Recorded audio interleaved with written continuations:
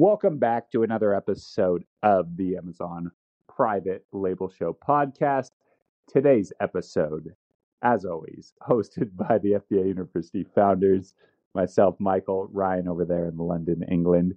Today, we are talking about how to build a brand and really specific techniques that help grow your brand and help expose you more than just a product listing by listing, more than just a catalog to your customers. So, my man, you have a couple brands yourself, one that we share in terms of what we're doing and kind of versus, let's just, the comparison would be reselling or doing other Amazon business models where you really don't even have your own brand. You're more of just a broker.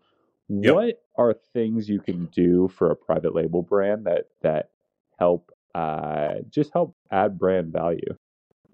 Absolutely. So if we're talking about strictly on Amazon initially, one of the best things you can do is to launch additional products underneath your brand umbrella. So how this normally works is in the beginning, when you're selling products on Amazon, what you think might be like your bestseller or your home run product likely isn't going to be.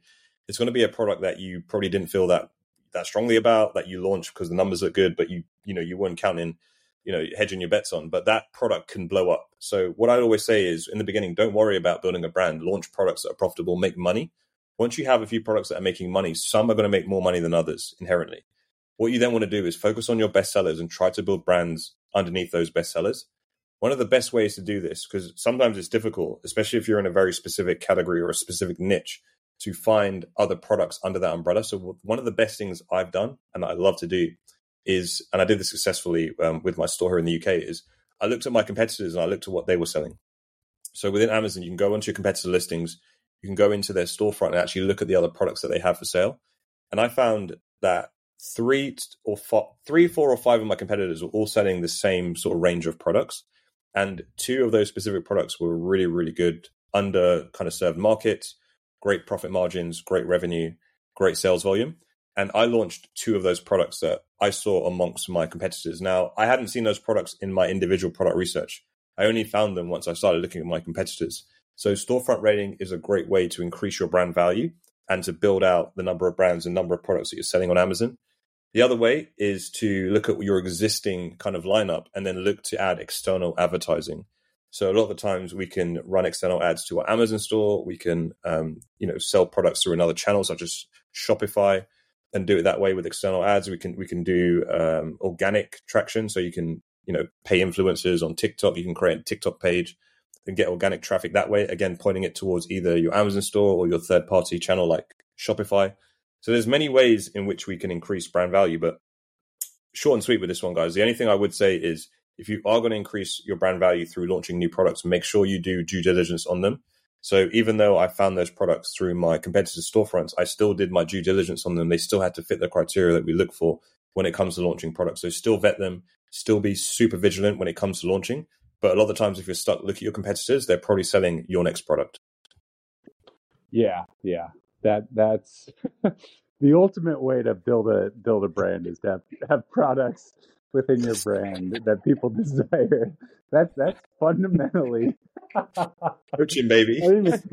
But that's true. That's like the ultimate. It's like who the fuck cares about a brand if your products aren't selling, right? It's like Nike or whatever. The only reason eventually they could be these name brands and standalone, nouns or whatever on their own is because their products are good and people want them. So other than that, a couple little things you can do. One is add product inserts and use a QR code to either send them to a form, like a submission form hosted by Helium 10 portals, or if you have your own website, a Shopify website, send them there.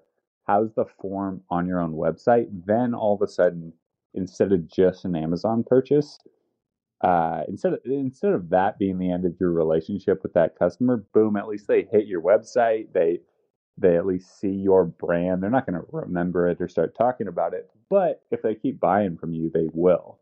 And so that's one thing. Another thing you can do if you are brand registered, which you should be if you're trying to build a brand, is within A plus content, you can cross sell. So you can add other products to display as a brand story that actually link out to your other Amazon listings within a product A plus content. So right there, you're getting more chances and eyeballs and clicks for free. It's not a PPC click. It's really a free visit to your site. So those are two. And then what you should be doing is all of your branded, or not branded, but all of your keyword Amazon PPC or Google PPC, I suppose if you're running it, you should be targeting all searches that include your own brand name. And you're not going to get any searches at the very start, but within, let's say, 6 months of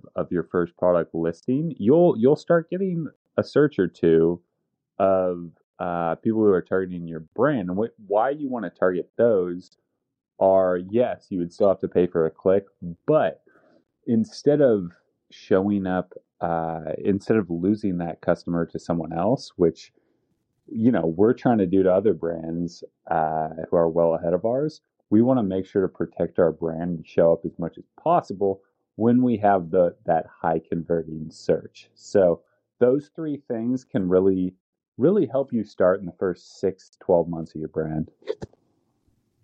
100%. So that's it, guys. So if you're selling products that are doing well on Amazon, consider launching new products underneath them. Consider building your brand value, because once you have your brand value in a good place and it's strengthened and you're on page one for your highly relevant keywords, people will, like Mike said, you'll get some cross-selling, right? So people will see other products that you sell.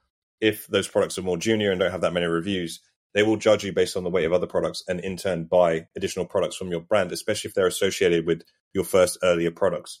So building a brand on Amazon is absolutely 100% worth doing. Look, if you want to build your own brand on Amazon and you want to launch your own private label business, do it the right way with the help of 7-figure Amazon sellers, aka myself and Michael, then book a call with us. We run the Accelerator 2.0 program. We're looking for people that are interested in building brands and scaling businesses to 6 and 7 figures. So if that sounds like you and you're interested, book a call with us. The link is in the description. And as always, we'll see you in the next episode.